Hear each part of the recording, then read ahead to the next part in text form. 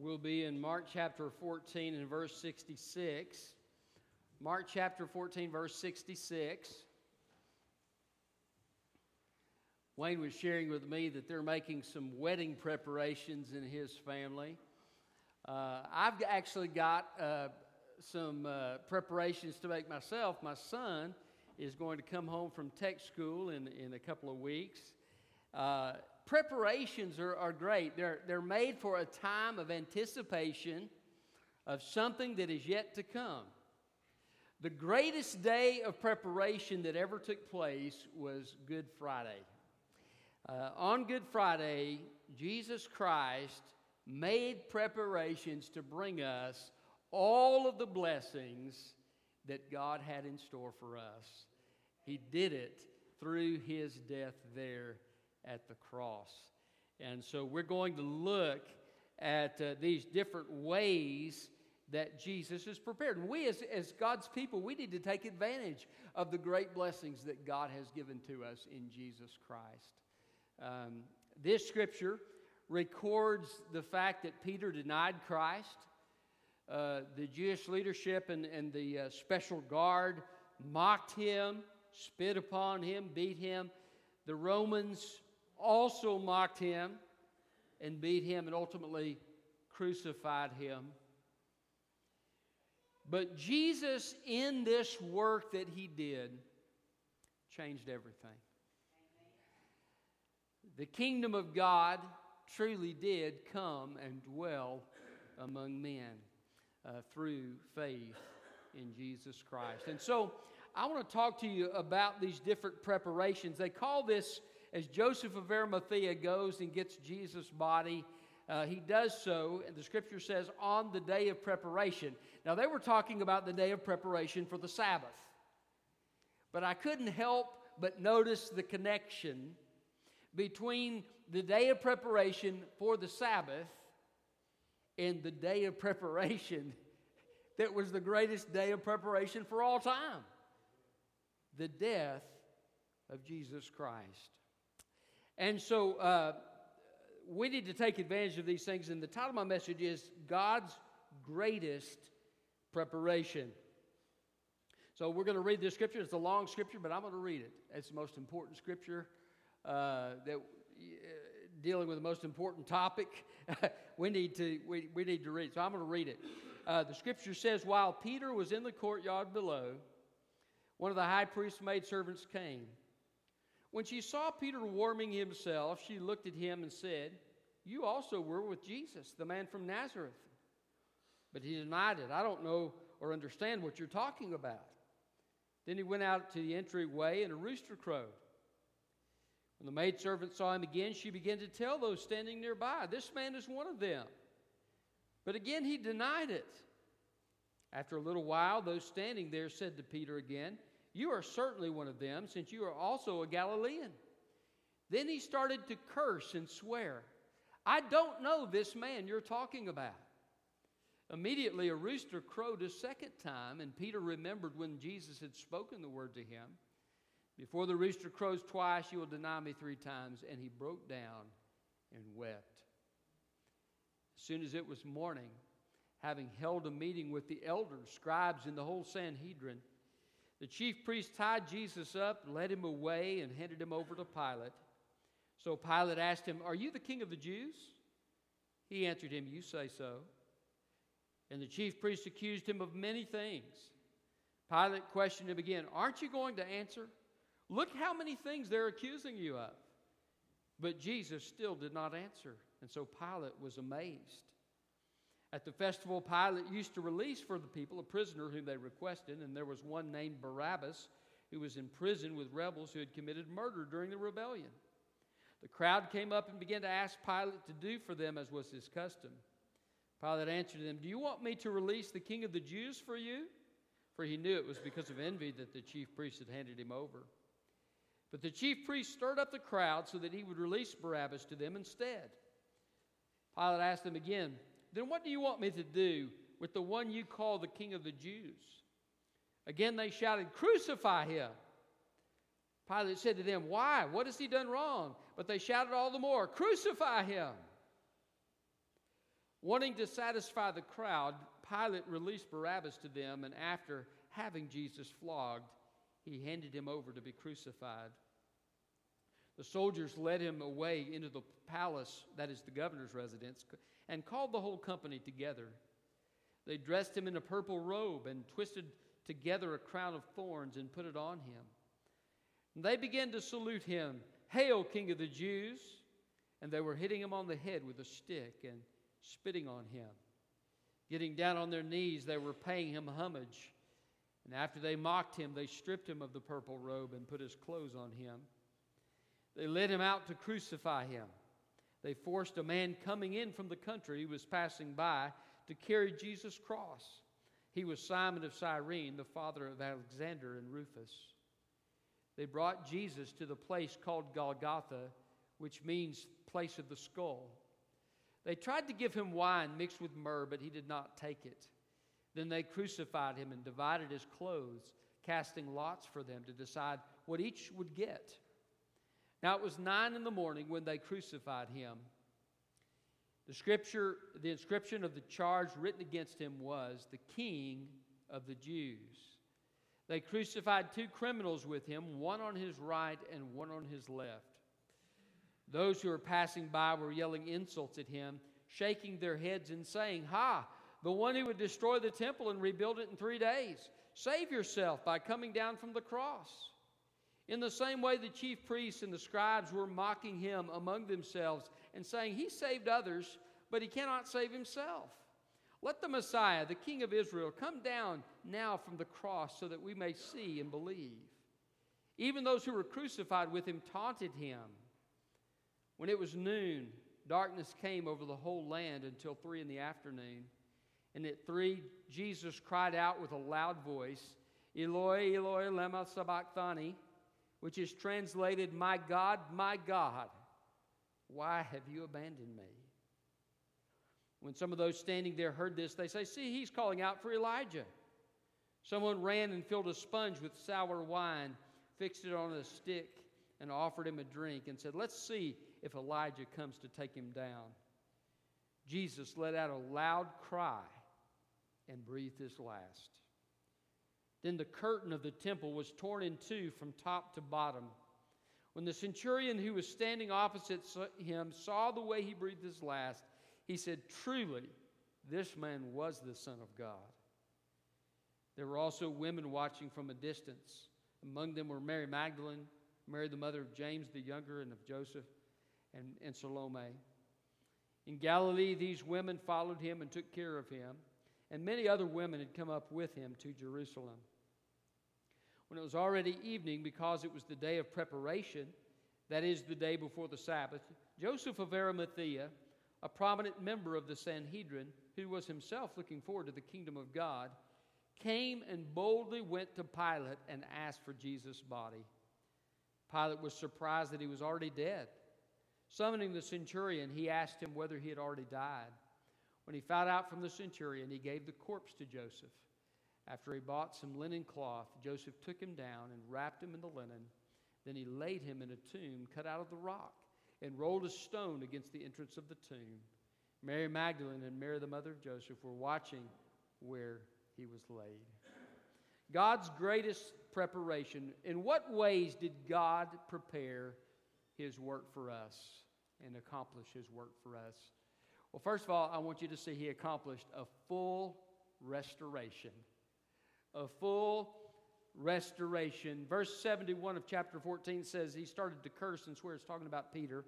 "I don't know this man you're talking about." This is his denial of Jesus Christ, exactly as predicted. This is a dark, dark moment for Peter. But I praise God that he is a God who restores sinners. He gave a full restoration to Peter. We read about it in the Gospel of John. Jesus, 3 times, significantly, because of the 3 denials, says, "Peter, do you love me?" And he says, "Feed my sheep, shepherd my sheep, feed my lambs." He recommissioned him for his purpose and fully restored him. Aren't you glad for the great work of restoration that Jesus does with us. I think of David, King David in the Scripture, in his sin, and Nathan confronted him with his sin, and the Scripture says that David confessed, "I have sinned." And there were some consequences in David's life that came about as a result of his sin, but God restored him. And if you read in the Psalms and you see the praise of David in the latter years of his life, it's just more and more exuberant. God restored him fully after his sin. The Scripture says, while we were yet sinners, Christ died for us. Hallelujah. Full restoration. So God's greatest preparation, what did He prepare for us? He prepared a full restoration. Secondly, a complete acquittal. I love it. Complete acquittal. By the way, the opposite happens to Jesus. Right? Jesus is condemned. Jesus is found guilty. Verse 13, again they shouted, "Crucify him!" The sentence from the crowd. Jesus, the perfect, innocent, spotless Lamb, was condemned for us. In the Old Testament, they would take a lamb and they would press their hands down upon the head of the lamb and they would begin to confess their sin. And it was a symbol of the fact that sin was being transferred from the worshiper to the animal, and the animal was sacrificed then upon the altar so that forgiveness could come for sin. But ultimately, those animals were just a picture and anticipation of what Jesus would come to do. Jesus was the spotless Lamb of God. Never sinned in thought, word, action, omission. Jesus fully and wholly fulfilled the law of God. Yet He was condemned. Why? He was condemned so I could be acquitted. So you could be acquitted. Romans 5:1 says, therefore, having been justified, that's a legal term that means acquitted, declared righteous. Therefore, having been justified by faith, we have peace with God through our Lord Jesus Christ. Hallelujah. Full acquittal. And there's no double jeopardy. Praise God, the price is paid for all time. A full restoration, a complete acquittal. Thirdly, a perfect healing. A perfect healing. Look at verse 15. Wanting to satisfy the crowd, Pilate released Barabbas to them, and after having Jesus flogged, he handed him over to be crucified. Having him flogged, this is the scourging that Jesus himself predicted a few times earlier. Isaiah 53 tells us, by his stripes we're healed. A perfect healing. Can I tell you something? We serve a God who can heal. I saw that this week with my father. We've seen it in our church as we've prayed for individuals and the doctors have given up hope and God has healed them. Our God is a healing God, but He doesn't just heal physically. He heals emotionally. He heals spiritually. I want to tell you something. The greatest miracle of all is when somebody comes to faith in Jesus Christ and is spiritually transformed. God did a work of healing in my heart when I gave my heart to Christ. And He has continued. I love there's a song that talks about it, but the song comes from the Scripture. It says, there is a balm in Gilead to heal the sin-sick soul. I want to tell you something. God is in the healing business. He is Jehovah Rapha, our healer. Come with your brokenness emotionally, spiritually. Come with your sickness and bring those sicknesses to God in prayer. God responds to the prayer of faith when He has assured us in our hearts that a healing will take place. I believe that with all my heart. We saw that in my family as God assured me and assured my mom that my daughter was going to be healed of her immune system problem. The doctor told us there wasn't hope for that, and God healed her. So, yes, there are times God allows sickness. Paul asked God 3 times to remove his thorn in the flesh. God said, "No, my grace is sufficient for you, for my power is made perfect in weakness." So there may be some times for different reasons where God will allow sickness, and of course all of us, it's appointed unto man once to die, and after that the judgment. So all of us are appointed unto a day of death should Jesus tarry. But there will be a perfect healing for each and every one of us sitting here in this room, because Jesus is coming back. And in that moment when Jesus comes back, the Bible says the dead in Christ will rise, and we who are alive and remain will be caught up together with them in the air. We'll be changed in an instant, in a twinkling of an eye. I'll receive this glorified body with no sickness. I got up out of my chair. I don't know if it's the cold or if it was exercise or what it was, but I was walking like this. I had to kind of straighten up. And listen, I want to tell you something. That's not going to happen when I get to heaven. There is a healer, and his name is Jesus Christ. So he has prepared a perfect healing, a full restoration, a complete acquittal, a perfect healing. Fourthly, an unconditional acceptance. I love this. Verse 20, after they had mocked him, they stripped off the purple robe and put his clothes on him. Jesus was despised and rejected. Isaiah predicted that, and Mark emphasizes this. If there's one thing that's emphasized in Mark's account versus the other gospel accounts of Jesus' death, it is the rejection of Jesus, the mockery of Jesus, the despising of Jesus, the rejection of Jesus by his own people.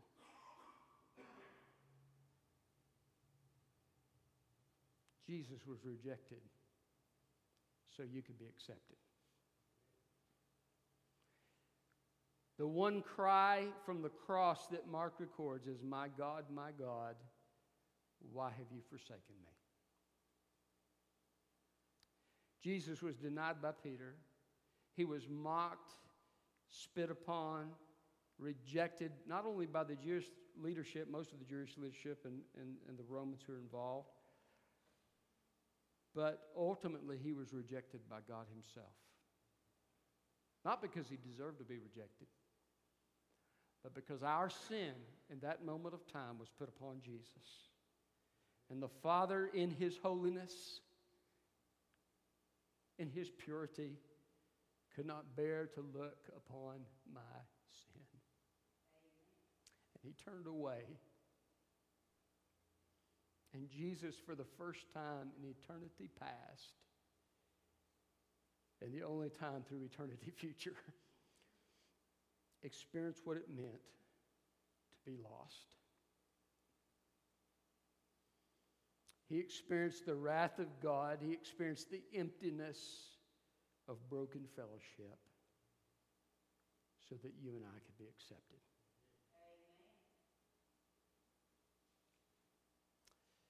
I love what Romans 5 says. Since we have now been reconciled to him through the death of his Son, how much more, having been reconciled, shall we be saved through his life? Amen. He was rejected. I am accepted. I want you to know that this acceptance is unconditional. If you're a child of God, this acceptance is unconditional. You say, well, I thought I could break fellowship with God. Yes, you can. And you have to confess your sin to God to restore that fellowship. But you're still accepted in God. The way we're accepted has nothing to do with our performance.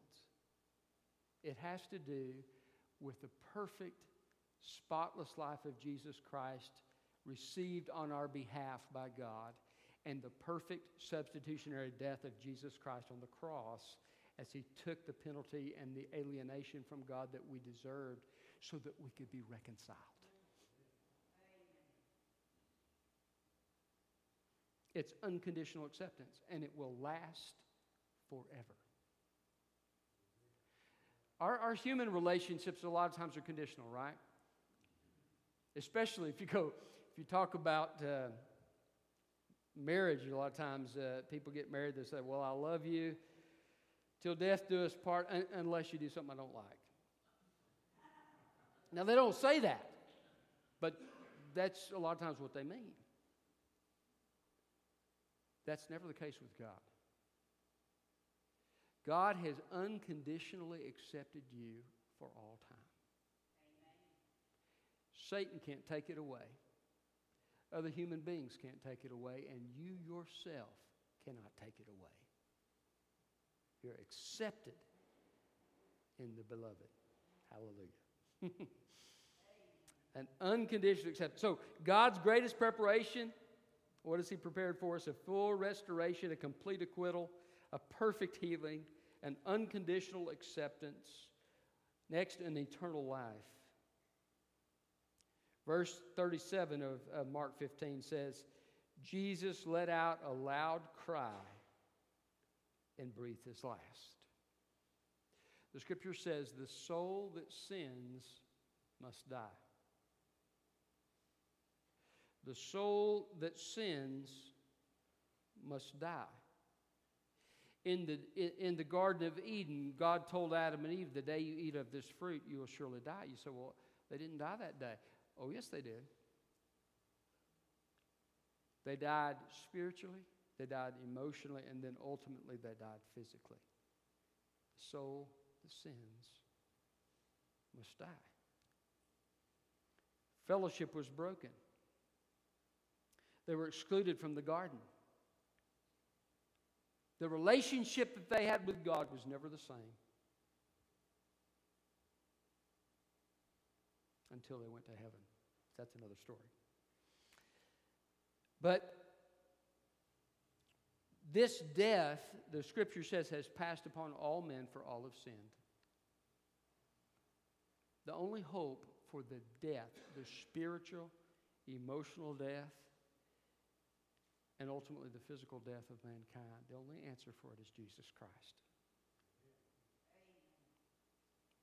Jesus let out a loud cry. We know from the other Gospels what that was. It is finished. Hallelujah.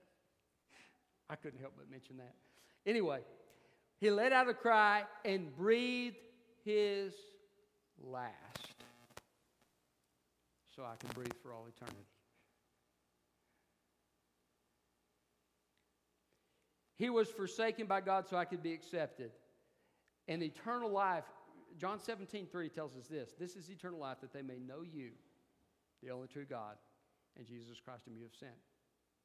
So, through Jesus' death, I enter into life spiritually, emotionally, and ultimately physically for all time. Hallelujah. Eternal life is just that. Once that relationship with Christ begins, it lasts forever. Once we receive that glorified body, it lasts forever, an eternal life. Hallelujah. What hope to stand above the casket of someone you love and to say, we will see them again. This is the hope we have in Jesus. So,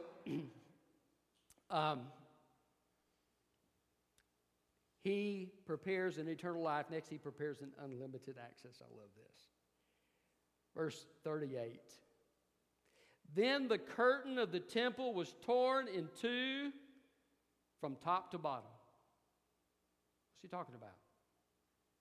The curtain that veiled the Ark of the Covenant and the Holy of Holies from the priests and the people of God. I'm told this curtain was so thick it would take 6 teams of horses to pull it apart. But it ripped from top to bottom. You think God's trying to say something there? What is he saying? What God did in the Old Testament was truly remarkable when God came to dwell among the people of Israel. I mean, no other nation had ever experienced that. But there was always a barrier. For the Gentiles, there was a barrier to the tabernacle courts themselves unless they converted to Judaism. For the Jewish people, there was a barrier at the holy place, the veil that covered the holy place. For the priests, there was a veil before the Holy of Holies. They could not enter. The high priest could enter once a year, but only once a year. There was a barrier between men and God. That barrier is our sin. But you know, God did something really remarkable on the veil of the tabernacle. He wove together the cherubim and the scarlet cords that represented the coming Savior who would rip the veil. Now, if you know Jesus Christ, it is your heritage as a child of God to enter His presence anytime you want to enter. Just as a father that loves his kids or a grandparent that loves their kids eagerly welcomes them when they come to sit in their lap, the Father eagerly welcomes you every single time you come. Not because you're worthy. It's not because of you. Not because of me. Jesus paid the price so once again access could be restored. Hallelujah. An unlimited access. And listen, it just gets better from here. Now we see through a glass darkly, but then face to face.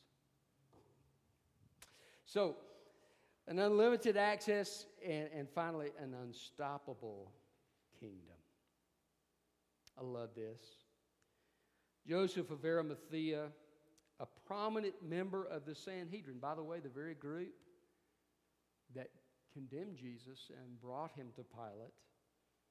But, of course, they did it in the secrecy of night, so I'm sure that any who sympathize with Christ, they conveniently forgot to notify. You know how that works. Anyway, Joseph comes and asks Pilate for the body of Jesus. But it says he was looking forward to the kingdom of God. Now, Jesus he had spoken about the kingdom coming in the future. He had also spoken about the kingdom has come in the sense that Jesus was with them. He was the king. Those that followed him were the subjects and so forth. But God has always been king. It's not as though Jesus is trying to bring in something that is not the case for God. The thing that Jesus was doing is he was allowing us to be a part of the kingdom. So, as Joseph goes to receive the body of Jesus from Pilate on the day of preparation, he's expecting the kingdom to come in faith. That says something about who he was. But it also says something about how that kingdom's going to come. And it's very poignant that this man who's hoping in the kingdom is going to get the body of the one who just paid for him to enter the kingdom. Isn't it amazing? You can't stop the kingdom of God. We know the story, don't we? 3 days later. He didn't stay dead. He came to life. An unstoppable kingdom. Can I tell you something? The world can't stop the kingdom of God. They've been fighting against it ever since the dawn of time. They can't stop it. Satan and all the demons of hell cannot stop the kingdom of God. They did their best. Jesus was laying in the tomb. Jesus says, "Is that the best you can do?" And he arose. I want to tell you something. God's kingdom is going to come. It is assured. It is firm. It is settled. Jesus has paid the price. What has he prepared for us? A full restoration, a complete acquittal, a perfect healing, an unconditional acceptance, an eternal life, an unlimited access, an unstoppable kingdom. What a Savior. Let's pray. Father, we thank you for the amazing work of preparation that Jesus made at the cross. Thank you that we're healed by his stripes, that we're reconciled through his rejection. And Lord, we just pray that as we live our lives, we would do so in a way that brings glory and honor to your great name.